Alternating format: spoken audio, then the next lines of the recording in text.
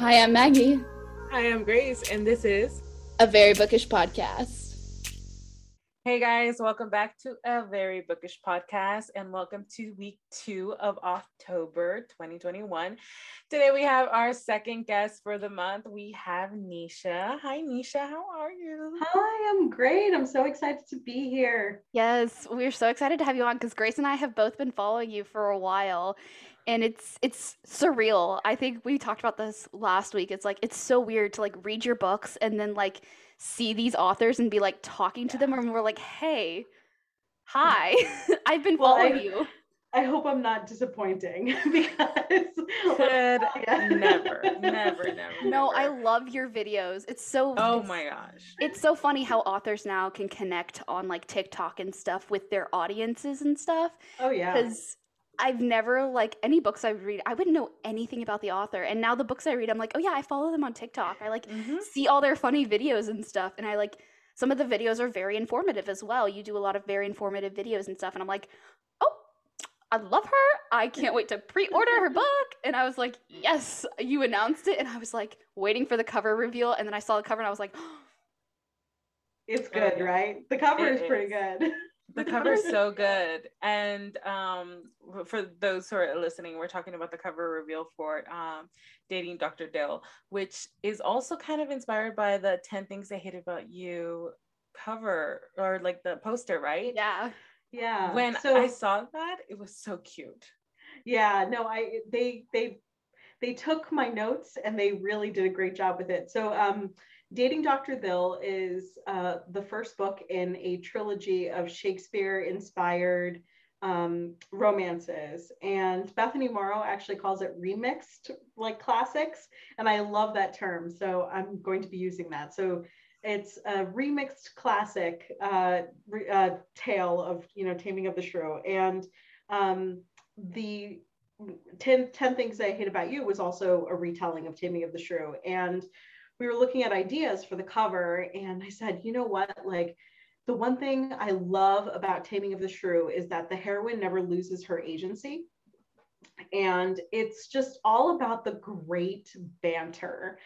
And Dating Dr. Dill was like so fun to write because I spent a lot of time focusing on the banter, and to kind of pay homage to the retelling of Taming of the Shrew, we decided to kind of use the cover as our model.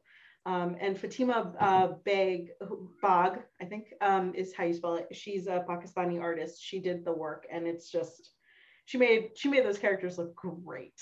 Yeah. Yes, it looks so cute. It definitely fits in with the style of books coming out right now, that like cartoonish style. So it's like perfect. And like when I first saw it, I was like, I didn't even see that it was you who posted it. Like I didn't even look at the thing, and I was like, oh my God, is that her book? And then I looked down and I was like, it was your username. And I was like, oh my gosh. I was like, I'm waiting for the pre-order to drop, and then Electric Idol to drop, and then I'm just buy a bunch of books pre-ordered before the shortage and just make sure I have a copy of this book so I can read it, because it looks so good. And I think that's what also makes a book is the cover. Like a lot of people For those of you who are just listening, sorry, Lizzie Bennett just jumped into my lap. She's like a little needy right now. Wait, is her name Lizzie Bennett, like Elizabeth Bennett from Yeah.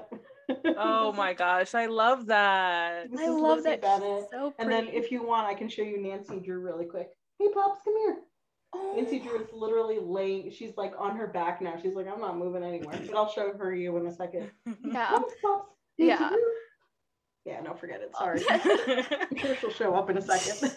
But yeah, I feel like your cover, a lot of people like, I think a lot of people associate like book covers with authors, and for you, I saw that cover, and now that's the only cover I associate with you because I love it so much, and I'm like, oh yes, I can see it in my mind right now. I'm so excited to like have it in my hand, unboxing it. I'm gonna I'm so excited. As you can tell, Yeah. I'm really excited. Well, I hope you guys enjoy the story. It was definitely a lot of fun to write. Yeah. Yeah. Who doesn't love banter-filled romance? I mean, that is like an essential piece of any book that comes across BookTok now. It's like if it has banter, that's like an automatic purchase. That's an automatic read. Yeah. Because, that tension build up, that type of conversation that can go back and forth, it really makes the reader invested. And having good banter is just like chef's kiss right there. So of course it's going to be amazing, and I'm so excited for it. Yeah. Thank you. So kind of like that kind of leads right into my question is like what is your recipe for like good banter when you're writing a book? Like how do you mix like tension but also like how do you mix all of that together to make like perfect banter in a book? Ooh, that is a big question. I think the one thing I have to say about banter is that it has to feel very natural. And I have to know where the banter is going. Otherwise, it's just wordplay, and wordplay can get boring pretty quickly. So for the scene, I try to, before I even sit down and start typing, I want to kind of nail down what is the goal for the scene. Where am I going? How am I planning on getting there? Like, what is the actual physical elements in the story? Are they in a restaurant? Will they be eating? Is that going to play into the banter versus are they walking somewhere? And once I have all those pieces in place, usually it starts with I'm all about transition. So it has to transition from the previous scene. And that's where I start. And whoever feels the most comfortable starting in that moment based on, just on who I think would be the most comfortable with their goals and their motivation and what they want out of the scene, they'll start. And I kind of just run with it. There's really no secret sauce when it comes to banter for me. It's just, I have to know what's going to happen, what they're trying to say. And if they're trying to say in a way that like doesn't exactly address it, or if they're just going to go straight and, like say it as it is. Mm-hmm. And like, when it comes to comedy, like, so my like specialty, I hate to say that word, but like, the one thing that I enjoy the most is like fun banter, funny banter, and not cutting and sharp wit banter as much, but like the humorous comedy that comes out of wordplay. When I like tell the jokes, or like I lay the groundwork for the jokes, it has to like be quick, because if it takes too much setup, then it just gets boring. So I focus on like making sure that the setup is quick, the delivery is just as quick, and it moves on into the scene. Banter can't take most of the space on the page for me. It has to keep moving the scene along. Got it. That sounds really good. Sorry. My brother just got home from school and wanted to come say hi. I heard it coming. I heard the steps up the stairs. I knew it was coming. It happens frequently on the podcast. That is A-okay. But so I'm guessing the way you said that is you're more of do you plot more when you go to the books and you like plan out your books more, or are you kind of a mix of both? Like you go in to writing a scene and like, hey, this is what I want to happen in the scene, and like this is how I'm going to get there, and then you write, or do you sometimes you don't and you just write like the scene? So when it comes to like plotting and pantsing, I used to be a like very rigid plotter. I would have to know exactly what happened in every single scene and every single part of the book. And that was when I was working like 60, 70 hours a week. I was working in Manhattan, and I would write on the train into the city, and then I would edit on the train out of the city, and I would sometimes write scenes on my phone. But that's how I got my career started. Like I wrote My So-Called Bollywood Life that way. I wrote Radha and Jay's Recipe for Romance that way. I wrote the first 2 Sing books, like just like that. And that process worked really well for me when I was kind of like, I only had a limited amount of brain space. But the minute the pandemic happened and I started reevaluating the stories that I wanted to tell and how I wanted to tell them, I kind of have released myself from the shackles of plotting. And I think part of that means that I now think about the end goal for the story. I think about some of the major plot points in the story, and then I will write to the next plot point. I'll think about what happens, and then I'll write to the next plot point. So it's never fully laid out. I still have structure in there. And, you know, I kind of go from there, right? Like I focus on the structure, but like I don't, they're not fully like George R.R. Martin coined the terms architect and gardener. So an architect has the blueprints for everything. Right. You know, the measurements, you know, all the corners, all the doors, all the angles, everything. The gardener plants the seeds and basically cultivates these plot points until you have the full garden. So for me, I like to think I'm somewhere in between. Like, so I have like a cabin in the woods, and instead of like a full like skyscraper, I'm just working on this cabin. Right. That's so funny to me, especially like that whole term, totally sidetrack point, but doing with the gardener thing.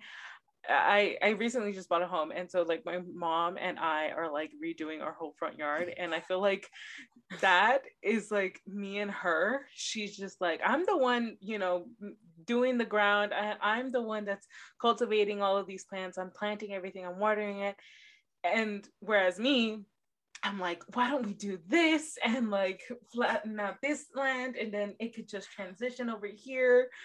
And it's just so funny that that was all running through my head when you were talking about that whole structure.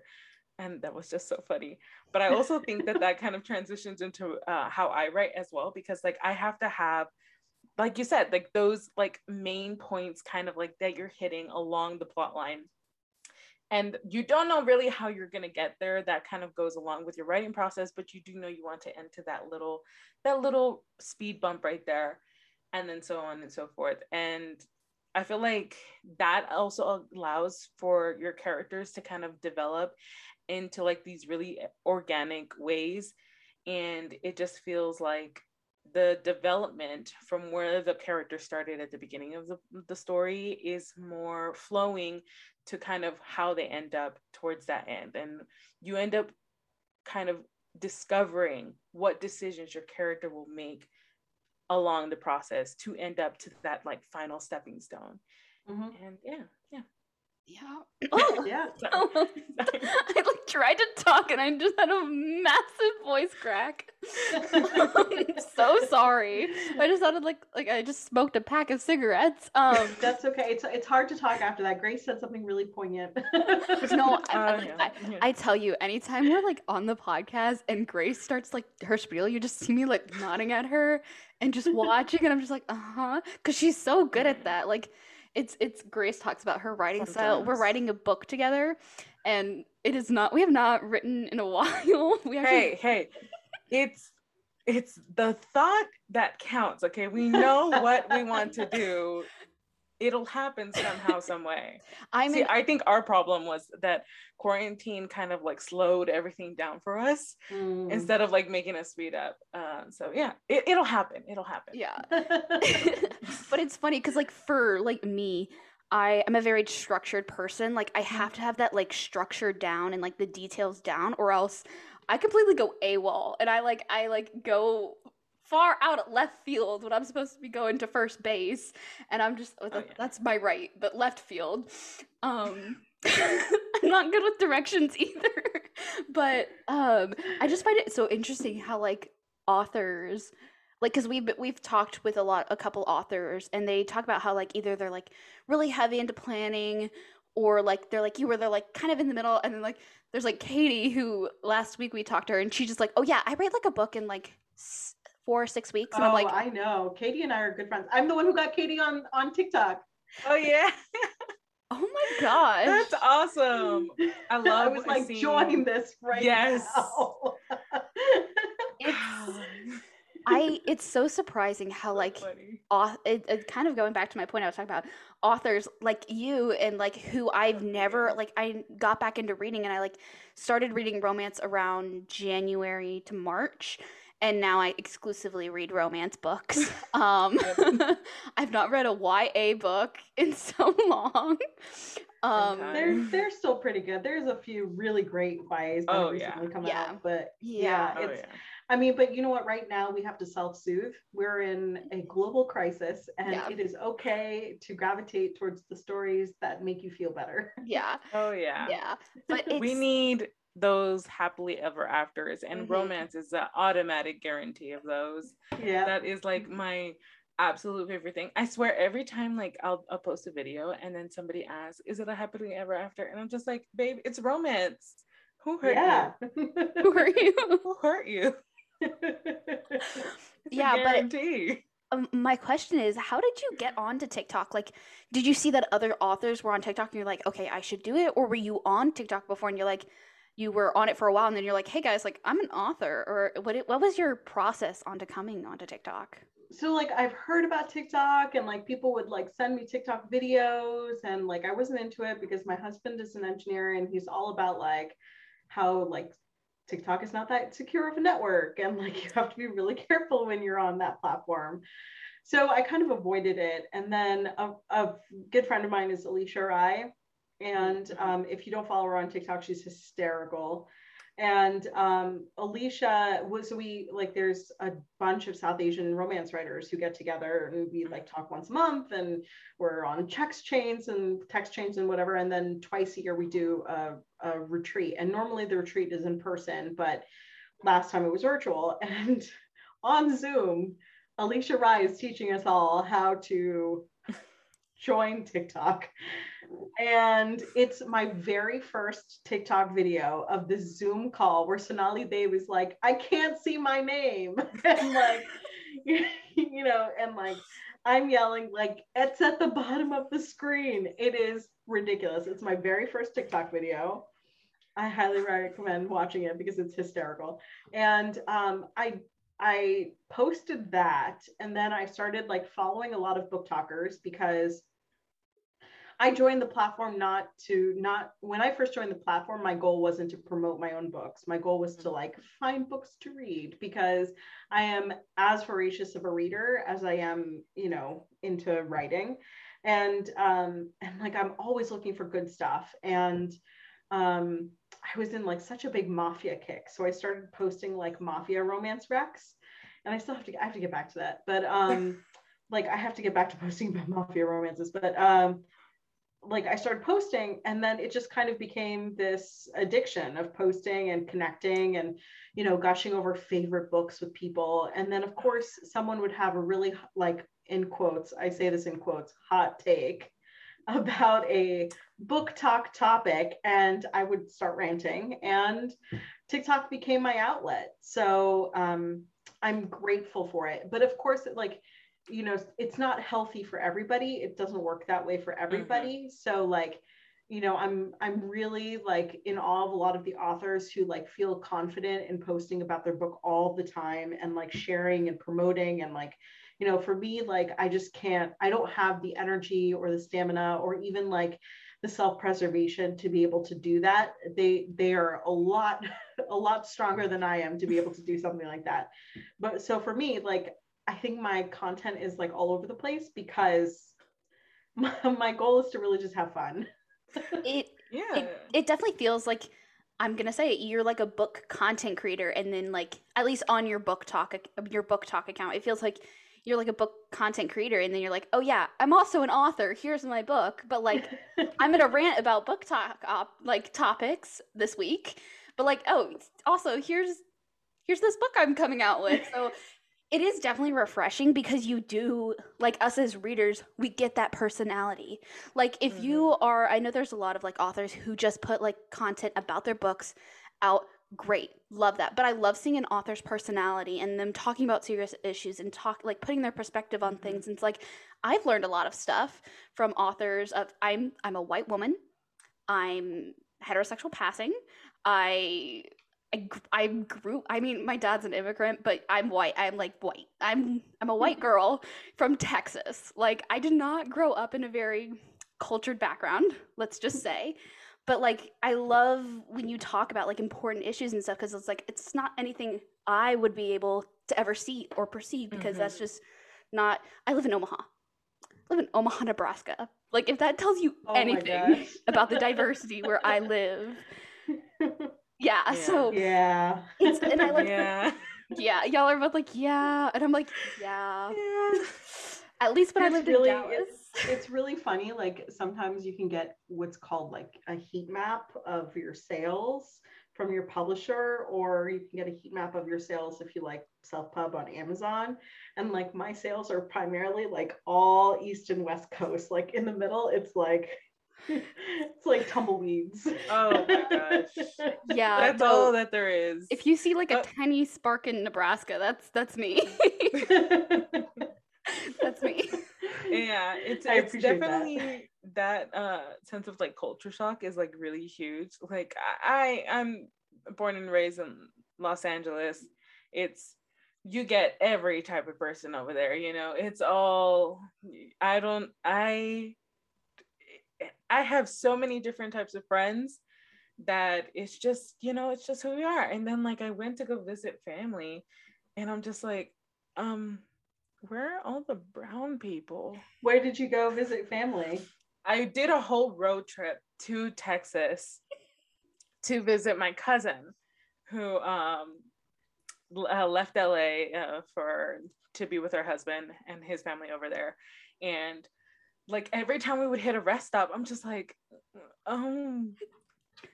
is like the whole world not like how it is in LA with like the It people? is And like you like forget that like, you know, the like everyone else in the world does not know what that's like.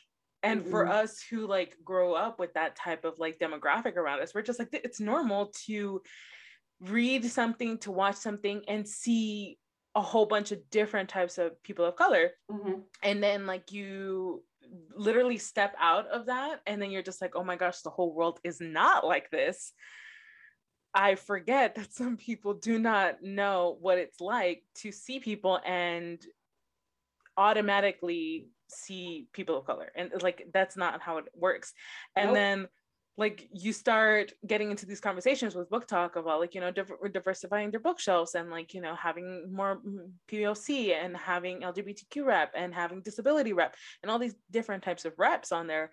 And then you realize that like for those who live it and who like are already doing it, you're just like, well, you don't already do that? Like it's not part of your... No, it's definitely not. And like a lot of school systems, because of the types of thought that are at the head of school districts, you know, kids aren't raised to taught, you know, and taught how to diversify not only their bookshelf, but their social media, or, you know, the way that they're exposed to content. Like they're taught that there's only one sole source of truth.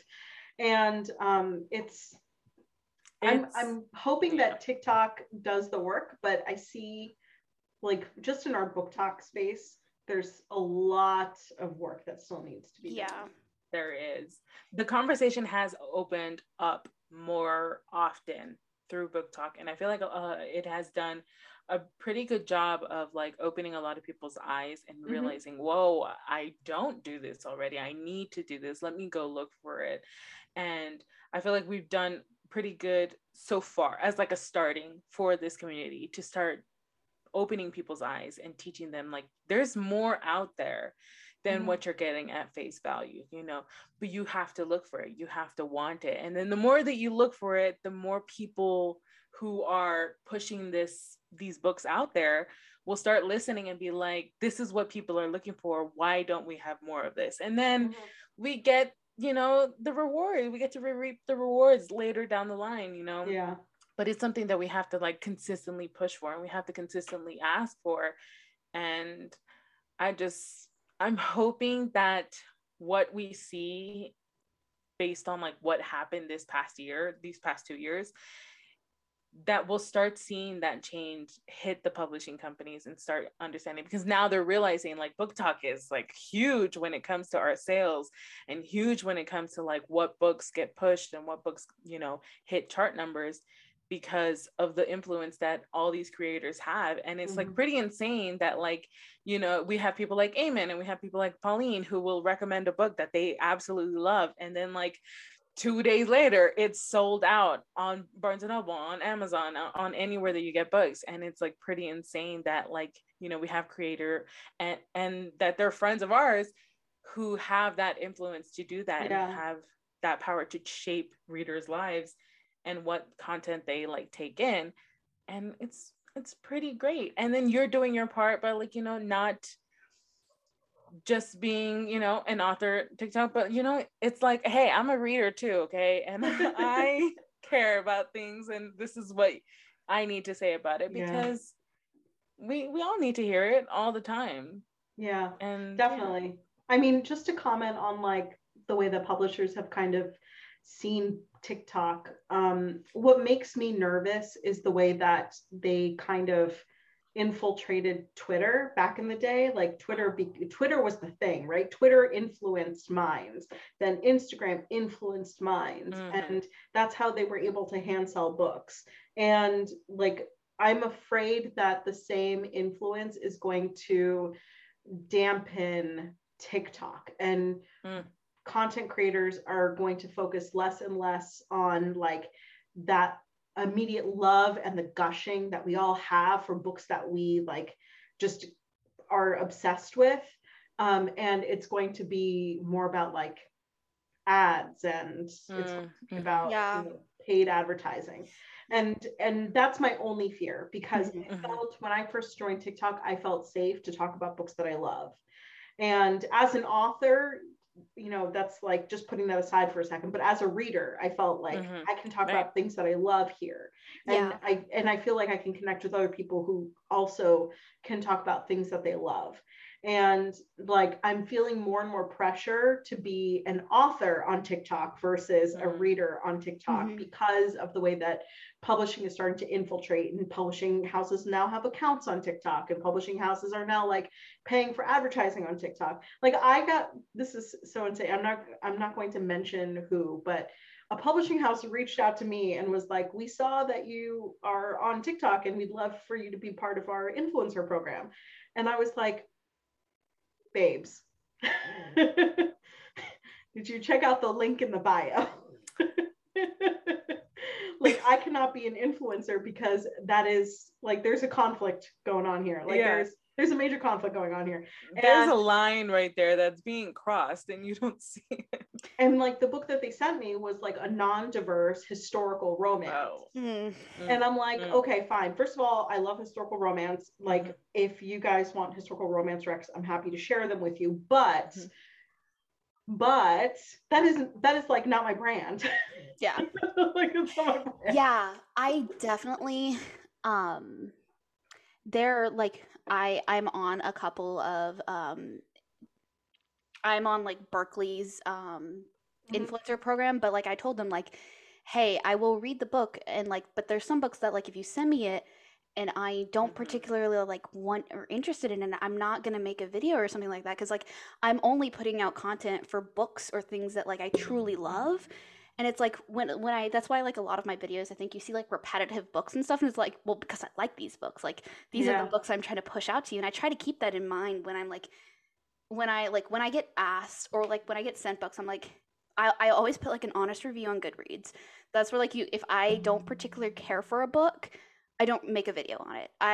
Because I want to keep my page like positive, and I know that authors who, I always try to put good and bad. So it's like, hey, I loved this, this, and this, but there were like this part's like, love hypothesis, where she sat on the professor's lap in the middle of a lecture. I'm in university. I'm in university right now. Like, I'm getting my degree, and I like read that, and I thought it was cute at first, and then I like sat there, and it was your video that talked about it, and I was thinking about it, and I was like, this is so weird. Like, I would never do that. In like, I mean, but like, so like, the point that I was trying to make, and I think that there's a lot of people who didn't like really like grasp the point. I think you guys got it, but like, I think most people didn't grasp the point that I was trying to make.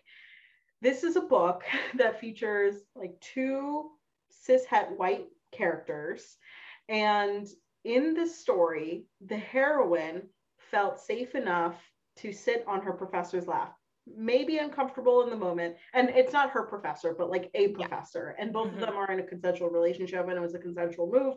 But like the reason why it's so important to have diverse romance is because if this was a situation where there was like a Black or brown person sitting on a professor's lap, the repercussions, like the reputation, the way that it looks, the opportunity, all of it is so much different from cishet white characters. Yeah.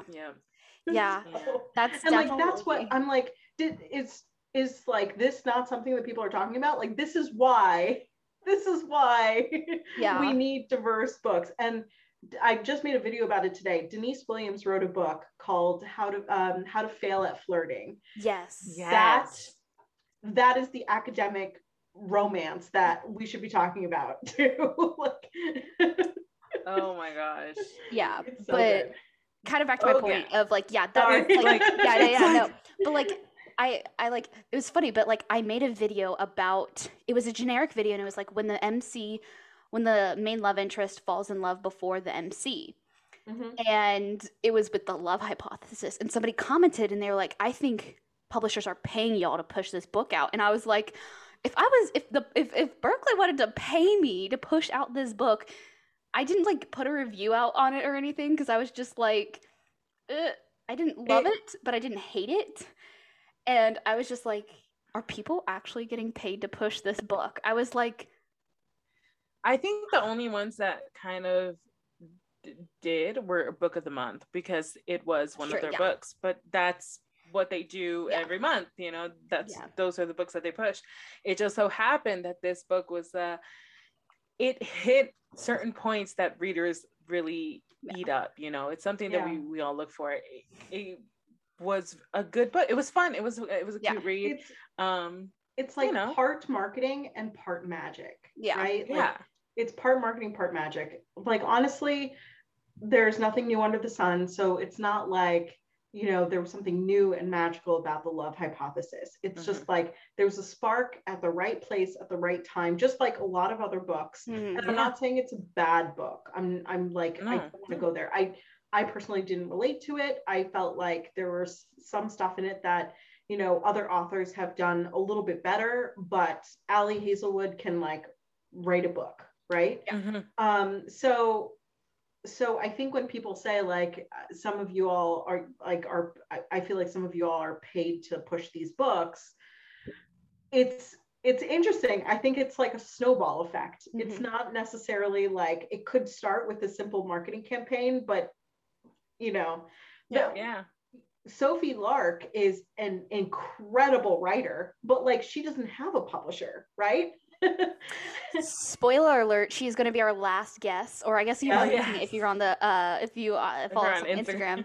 But she is our last guest of this month, and I literally just got Brutal Prince in today. Sophie can write a book. I'm so excited. Sophie can write a book.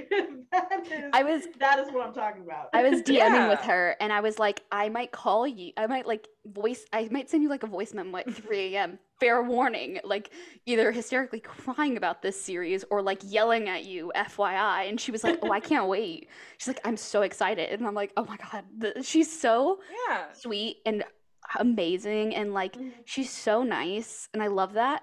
And I'm just like, oh, I cherish you. I can't wait to read the book. I can't wait to read her it. whole series, her world building blows my mind. I was hooked. And you get authors like that, like you said, who don't have publishers, you know, who do all of like, you know, they're promoting themselves, and anyone who picks up their books absolutely love them. Like all of my friends who have read the Brutal Birthright series and the Kingmaker series absolutely love them. And Sophie's doing it on her own. Her and her hubby are doing everything on their own. Like, Business Daddy, shout out to you for like, you know, your covers, because like, you know what you're doing, okay?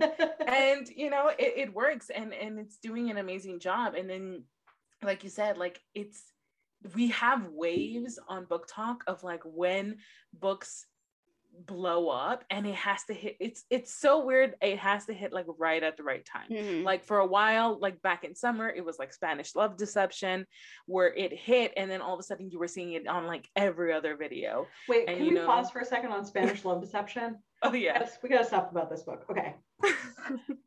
So do you both know who invented the sports romance? Oh, I forgot. No, I don't. This may be before your time, because it was a little bit before my time. I worked at Barnes & Noble, so I was taught like some like romance history. I forgot who exactly, but Susan Elizabeth Phillips. Phillips, Oh, okay. yes, that's Susan Elizabeth Phillips started the sports romance, and her first book in the series, hold on, I'm going to pull it up because it's so important. It's like this is like an important conversation for us to have, because I feel like everyone's talking about that one scene in Spanish Love Deception, and like no one's giving credit where credit is due. Yeah. Is it, God, what is it? It Had to Be You. Okay, I think it was It Had to Be You. It was, I feel like I've heard that name before. This woman inherits a sports team, and she's carried off the field. It was the moment that like sparked sports romance. Like it amazing. And when the Spanish Love Deception did it, I was like, just close the book slowly and like slid it across the table. I was like, I gotta go back to the classics. Like, go back to the OG. So if you really liked Spanish Love Deception, check out It Had to Be You by Susan Elizabeth Phillips. And then if you also want like diverse sports romance, is it Nana Malone? I think it might be, no, it might be, I'll think about it. I'll tweet you guys. Yeah, but I'm gonna mention something too about Spanish Love Deception, because I just saw that it has been picked up by a publisher, and it was also in Times Square, an ad for the Spanish Love Deception and These Violent Delights. And I was like, I cried at the These Violent Delights video when I saw it, and I was like, oh my God. I was like, oh my gosh. BookTok did that. BookTok did that. Chloe's amazing. Chloe is beautiful. I love her.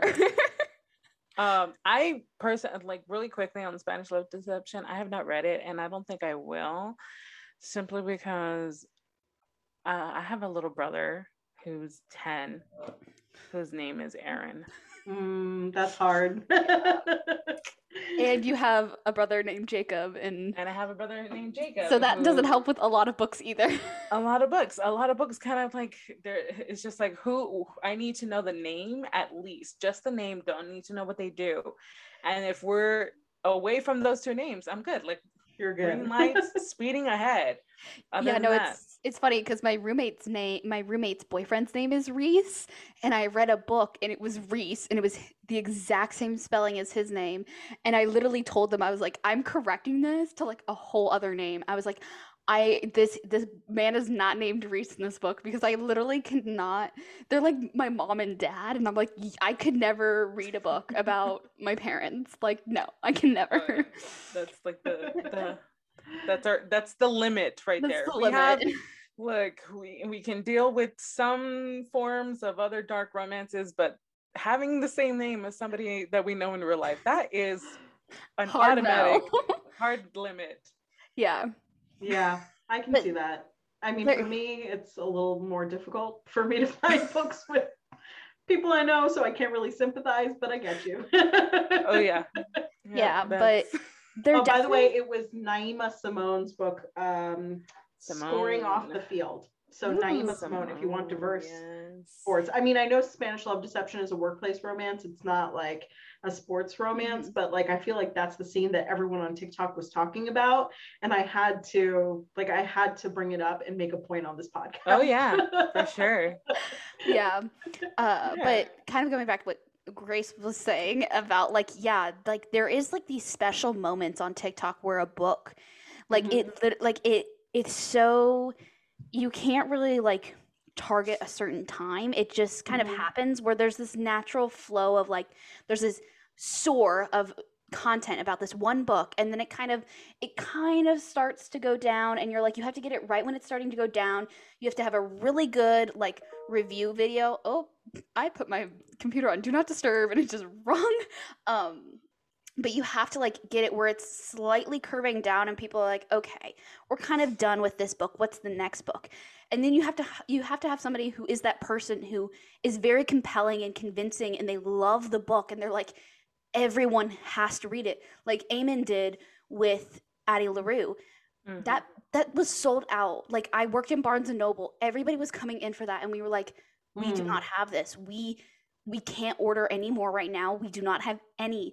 And they were like, where can I get it? And I'm like, you can get an e-copy. And they're like, no, I want the physical copy. And I'm like, I can't do anything. And I was like, when I first met Eamon, I was like, Eamon, you made my life harder those weeks. I love Eamon. She's the best. Oh, she's literally awesome. She's actually coming to California, like a few others like Maggie. We're all coming to meet, and it's like my dream to meet Eamon. Eamon, if you're listening to this, I'm waiting for you. Yeah, I definitely said in a non-creepy voice. Yeah. No creepy I definitely threatened in her comments. I'm like, don't make me come humble you because she got verified. And I was like, oh, now that she's verified, she's acting different. And she's like, I know I'm acting different. And I was like, don't make me come humble you, because I'll drive to her house. I've done it where I driven like through 2 tornadoes to get to her. I was like, I will do it again. And she's like, bet. Like, come see me. I dare you. And it's so funny. She's such a fun person. And her reviews, she posted like a video, and she was talking about how she was duetting her old like reviews and stuff. And you see like the confidence in her completely 180. And you're like, the power she holds now is like one review and your book can like, it blows up with like those compelling people. And it's not just that she has a big platform, it's just that she has that very compelling way of describing a book, of like telling you her thoughts about the book and like what she liked about it. And it's like, I could probably never do that. That's why I say I give vague reviews. I don't like telling people what the book's about. I don't like knowing what a book's about. When I get so excited about a book, I can't tell people what it's about. I'm just like, stop, just read this. Like, that's all I can do. Yeah. And like, this sounds really bad, but I will gatekeep a book if I like it enough. I'm like, I don't want anybody to read this because I liked it so much. It's like, I have to like force Maggie to read anything that I love that she has not read yet. And I'm just like, dude, if you don't pick up this book right now, I will literally like shove this book down your throat. Like, every time I'm talking to her, have you read it? Have you read it? Have you read it? Oh my God. I need to know. That's the 2 different scales. You guys should have like a podcast, like a poll every month, like books that Grace has recommended to Maggie. Which one should Maggie read next? And then like have people vote on it.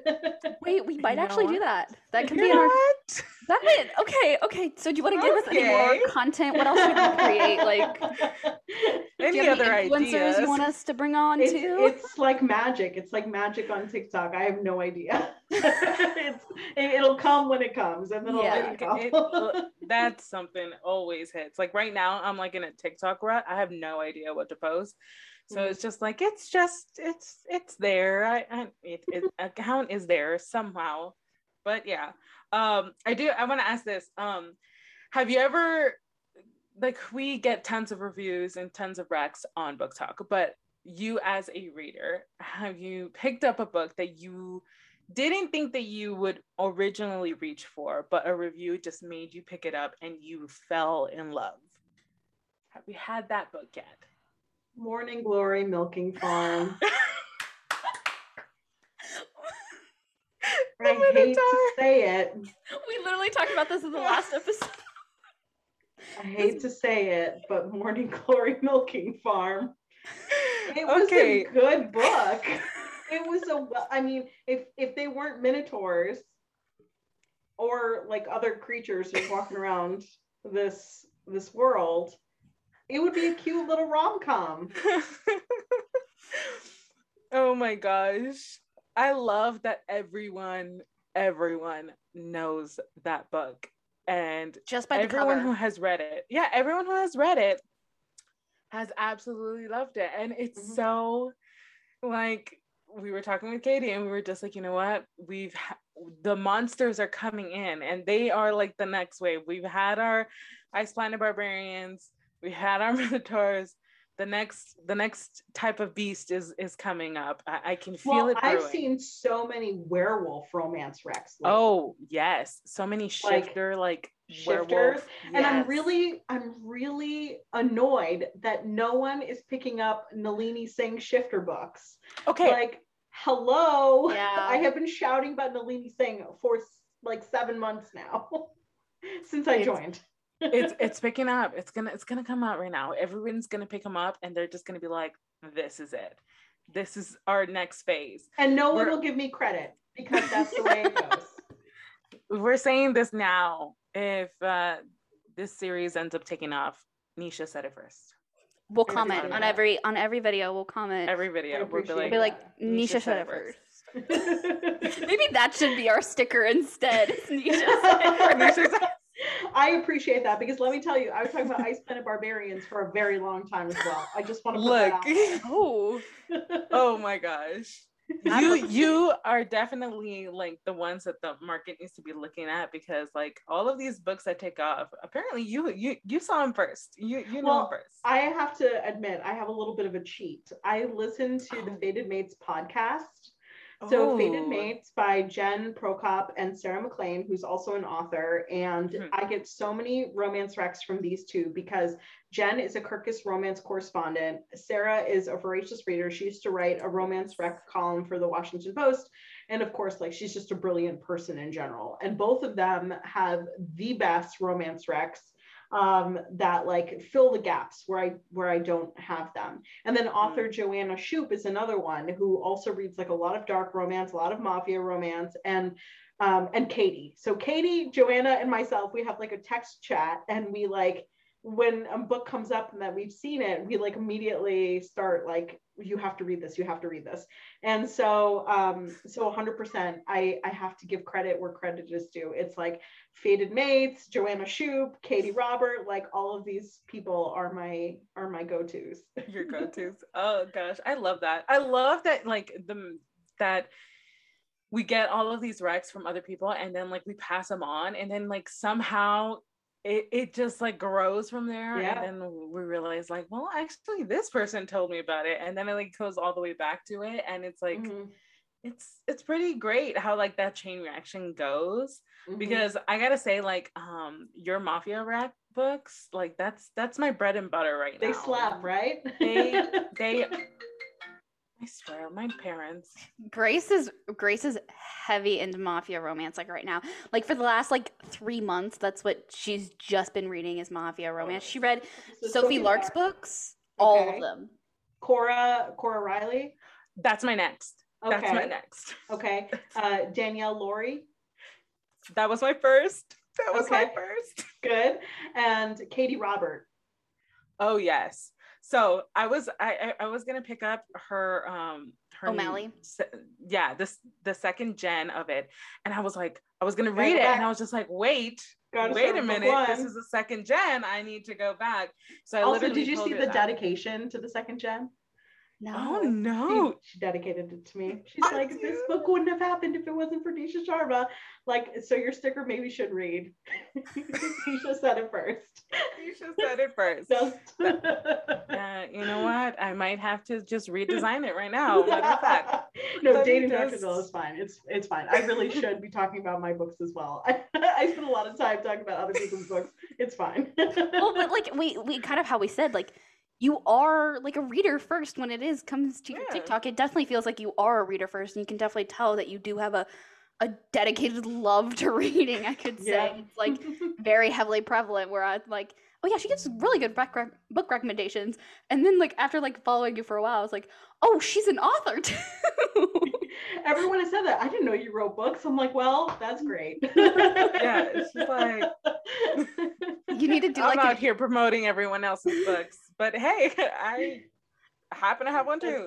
I mean, I don't even look at it as promoting though. I look at it as talking about these stories that I just absolutely love. That made me feel so great.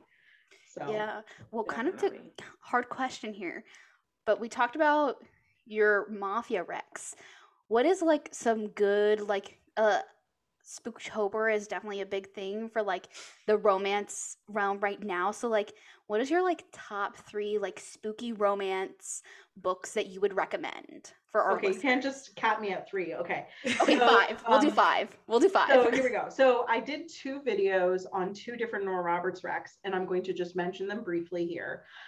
So the first one is the Blood Brothers trilogy. It's about 3 boys who kind of unleash this demon from the stone that it was trapped in when they were 10 years old. And every 7 years, this demon comes and kind of haunts the town for 7 days.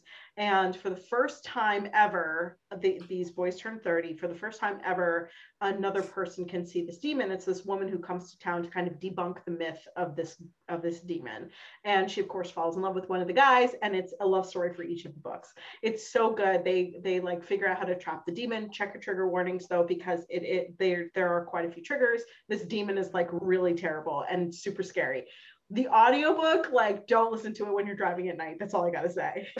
So I'm a sucker for audiobooks, so that was a very good warning right there. Just don't listen to it at night because it will scare you. The second Nora book that I mentioned is it's like the Three Sisters Island, where it's about 3 witches. And yes. The 3 witches, yeah, it's pretty good. So the 3 witches basically have to stop this island from falling into the sea because of this curse. And they have to like undo this curse that happened like 300 years ago. And it's delicious. All 3 books have, you know, each book in the trilogy has its own romance. So I think that's, it's amazing. Practical Magic by Alice Hoffman, of course, is like, that's a staple, right? That's a staple for Spooktober. So I think those are like 3 that I would definitely mention. And then the 4th one is another Nora trilogy, which I'm going to talk about on my I'm going to do a video about it eventually. I love Nora's because they're just spooky enough, but they don't like scare the shit out of me, so I can't sleep at night. So like, this one is fantastic on audiobook. It takes place in Tennessee, so the narrator has this lovely, deep, like Southern accent that's like soft and soothing, and it's about a haunted house, and basically this ghost sings to children.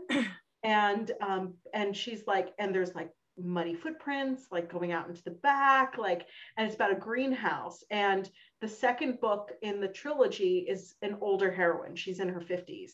And so it's like, it's really, what was the series name? Oh my gosh. It's the books are like Red Lily, Black Rose, Blue Dahlia. I don't remember the name of it. Blue Dahlia is first, Black Rose is second, Red Lily is third. So those are the 3 books from Nora that I highly recommend. It's In the Garden series. In the Garden series. Just spooky enough, also phenomenal on audiobook. Let me tell you, that Southern accent totally gets me every single time. Let's see. Love audiobooks when they do the accent, and oh my goodness, it is like Broken Bow. Raylan's voice, I was like, you hit different. Yes. So good. I also love rereading Katie Roberts' Wicked Villains series during October because I don't know, it's not spooky, but at the same time, it feels like just the right time to reread like Jafar's story. Yeah. So it's Katie Roberts is definitely an October staple. And then last but not least, because it is fall and it is football season, I like to read like sports romances around this time. So it's not really Spooktober, but like it definitely gives me like fall vibes to reread like some of my favorite sports romances. So of course, like Susan Elizabeth Phillips, who like invented the sports romance. Naima Simone writes amazing sports romance novels. And then of course, Farrah Roshan. Highly recommend Farrah Roshan as well for diverse sports romances. And that's like my like rundown of my October reading list.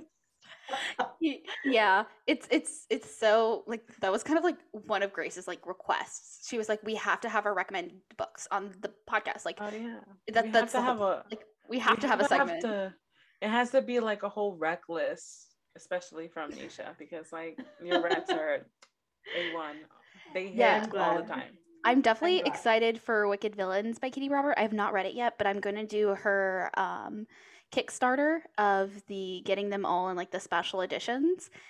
I'm a Yeah. special Oh, edition yeah. whore. Like I am a special edition whore. Like I will special editions are my shit. Like I don't really like hardcovers, but I will get a hardcover book and if it is a special edition. So I'm really excited for her and to see what the goodies are and the books in that. I'm Oh really yeah. Katie is a beast. She works so hard. She like Mine. has the best swag, the best like art. It's amazing. So if it's coming from Katie, I highly would recommend. I definitely yeah. have wanted to like join her Patreon to get the not safe for work. And also like not only that, she has like free stories and stuff on there. Yeah. So Oh, yeah, well, not free, but like definitely. part of the Patreon. So I Yeah. highly recommend that. Yeah. Oh, going back to the Mafia, speaking of book recs, I haven't mentioned, definitely pick up Willow Winters, Lauren Landis, Oh yes. Mafia romances. There's an auction in one of them. I have the all the I got other you, B. Grace. I have all the other B You right just here. know exactly what I need. Mhm. So anytime I just don't know what to read, I'll automatically go to you like, hey Nisha. Yeah. You want to do it like we'll just DM you one day and you'll be like, oh, okay, Yep. here. I'll just start commenting on all your videos and I'll just put like specific like recs so you can just have content you can generate. I'll be like, I appreciate that. Except with like TikTok, they're not showing like the comments. If you reply to a comment right now, Oh yeah. it's just weird. showing like a white box, like the comment box, but white. And I'm I like, don't know why.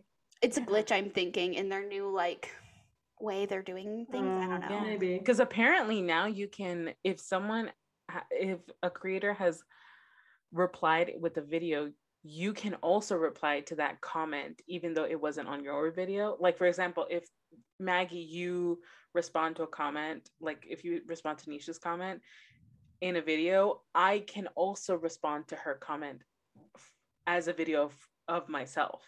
I think if we're So- friends, yeah. Yes. If we're mutuals, yeah. Because Faye commented on another person's video and then they responded to the comment with a video, like their own comment. They responded with their own video talking about because they didn't want to like show the video, but they're like, you can go to my comment in the video and like it and then come back to this video.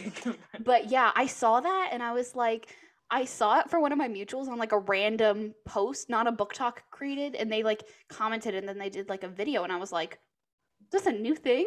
I'm sorry. What people are like commenting and then making videos on my posts. I'm like, it's kind of scary. TikTok goes forward with like new tools and things that you can do, but then something is always taken off. Like with the closed captioning, not everybody had them, and then only They some rolled it people out could slowly. have. It was like, don't throw it out there if it's not ready, half baked. I want to make collections, playlists. I know. I still don't have that that's option exactly either. what I want to do too. Yeah, because like I have so many different types of videos, and like people are always like, "Hey, like, can you give me a recommendation?" And I'm like, I have so many videos. I literally, I'm like, I'm scroll like it's like somewhere. I'm like, you can literally go to my page, and there's so many recommendation videos I have, like, and review videos as well. So. Well, I'm guessing this is where we're going to probably have to end for today because we do have to cut this short because Nisha does have to go get her car. Yeah, sorry everyone. Did you guys get any questions from other people? I'm happy to answer questions. Yes. We hit one of them, but we do want to before we go. One question was, what inspired you to become a writer? Nancy Drew and Hardy Boy Mysteries.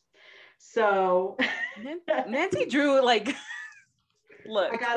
So I'll go into it for like a little bit. So when I was a kid, and I don't know if they exist anymore, but when I was a kid, I used to read Nancy Drew mysteries. I used to read Hardy Boy mysteries, but there were super mysteries where both of them had crossovers.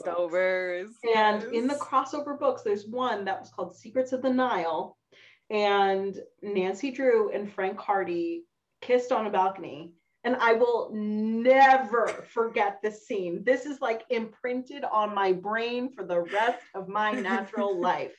And I started writing fan fiction because Ned was a terrible boyfriend and Nancy deserved better. And Nancy and Frank should have traveled the world solving mysteries together. And I would write, like, at the time, I didn't even know I was writing fan fiction. I just called it continuation of my favorite Nancy Drew and Frank Hardy stories. And so that started it. And of course, I was influenced by like cultural sources like Bollywood. Most of the Bollywood movies I watched were romances. So I always thought that it was expected for great stories to have that happily ever after.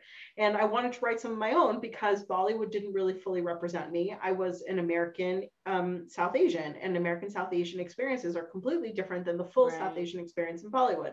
And Nancy Drew and Frank Hardy are very much not South Asian. So I didn't see myself in the books that I was reading either. Yeah. So there I was deciding to write South Asian romances, and every single book I've written so far is between two South Asian characters. Oh yeah. I am actually in the middle of the Takeover Effect, which I am loving. I'm glad. It's so good, and I love that it is a trilogy, which is like a good sweet spot of like a series. So I am so excited to jump into that right before getting to Dating Dr. Dill. But that's in March, so you have some time left for that. I have time.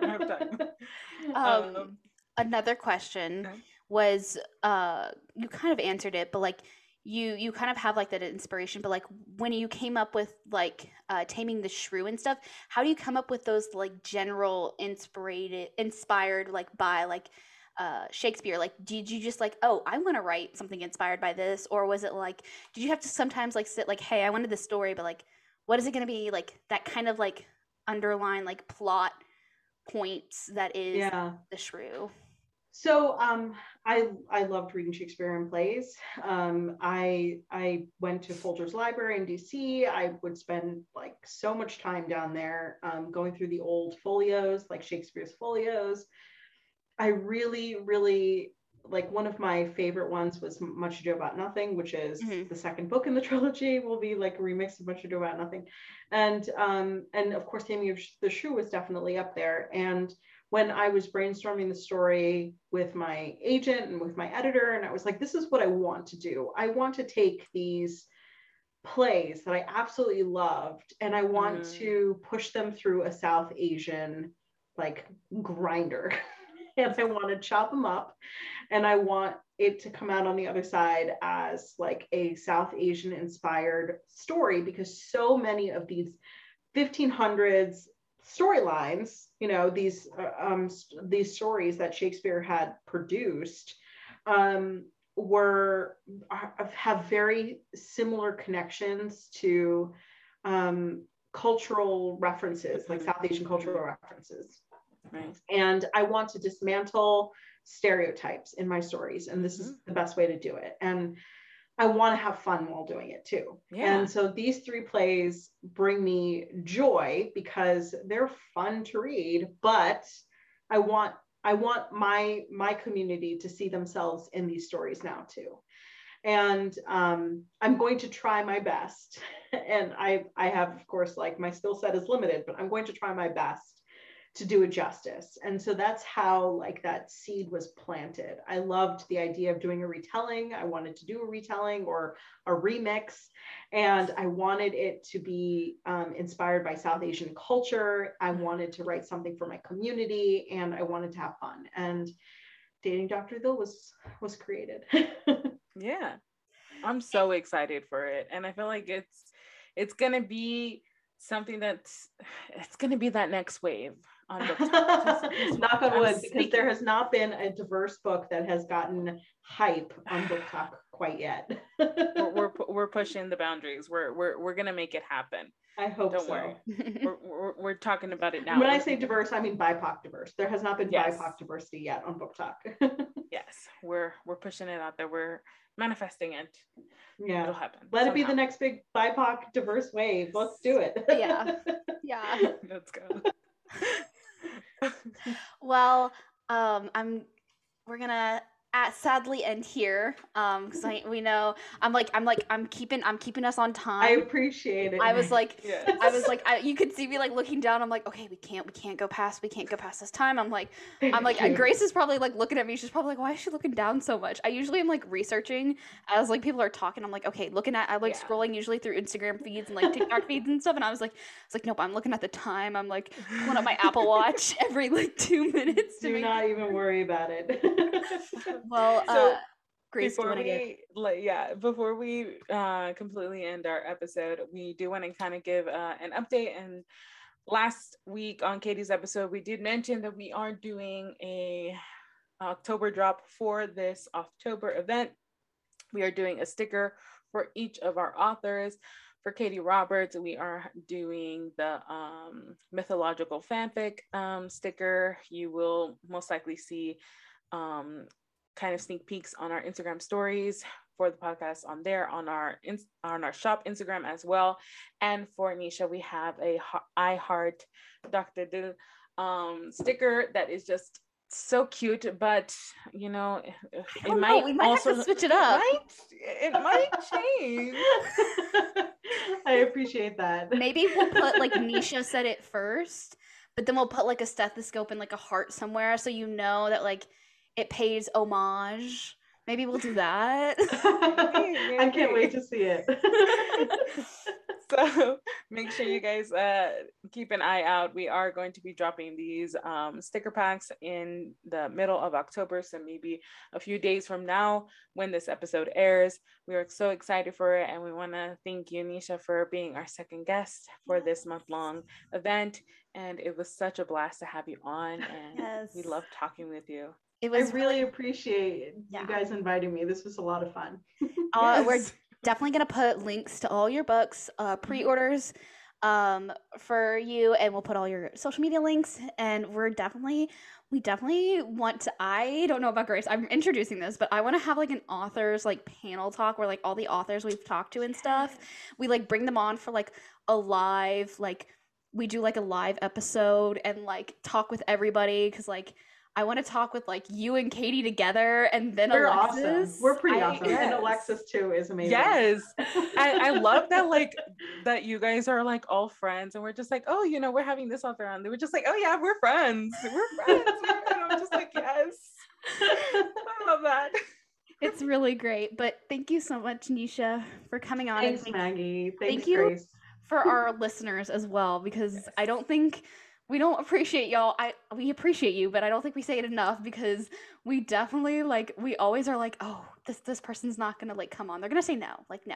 But like our listeners really do help support us and listen to us and follow us, and y'all comment a lot, and we love you. And thank you guys so much for listening to this episode. Next week, we are going to have Ben Alderson on. He is the author of Lord of Eternal Night. Very interesting because he lives in London, and so I've had to do some calculations when it comes to time zones. Yes. But that is going to be next week's guest. Yes. It's in 2 weeks from today, but I'm thinking like next week. Yes. I have to plan ahead. Yeah. It's fine. Yeah. Will be our next guest, and we are excited to have him on. If you guys haven't looked up his books, make sure you guys do, so by the time we actually have him on, you guys know exactly who we're talking about. And make sure you guys check out all of our pre-order links for all of our authors on. And yeah, thank you guys. We'll see you in the next one. Bye Bye guys.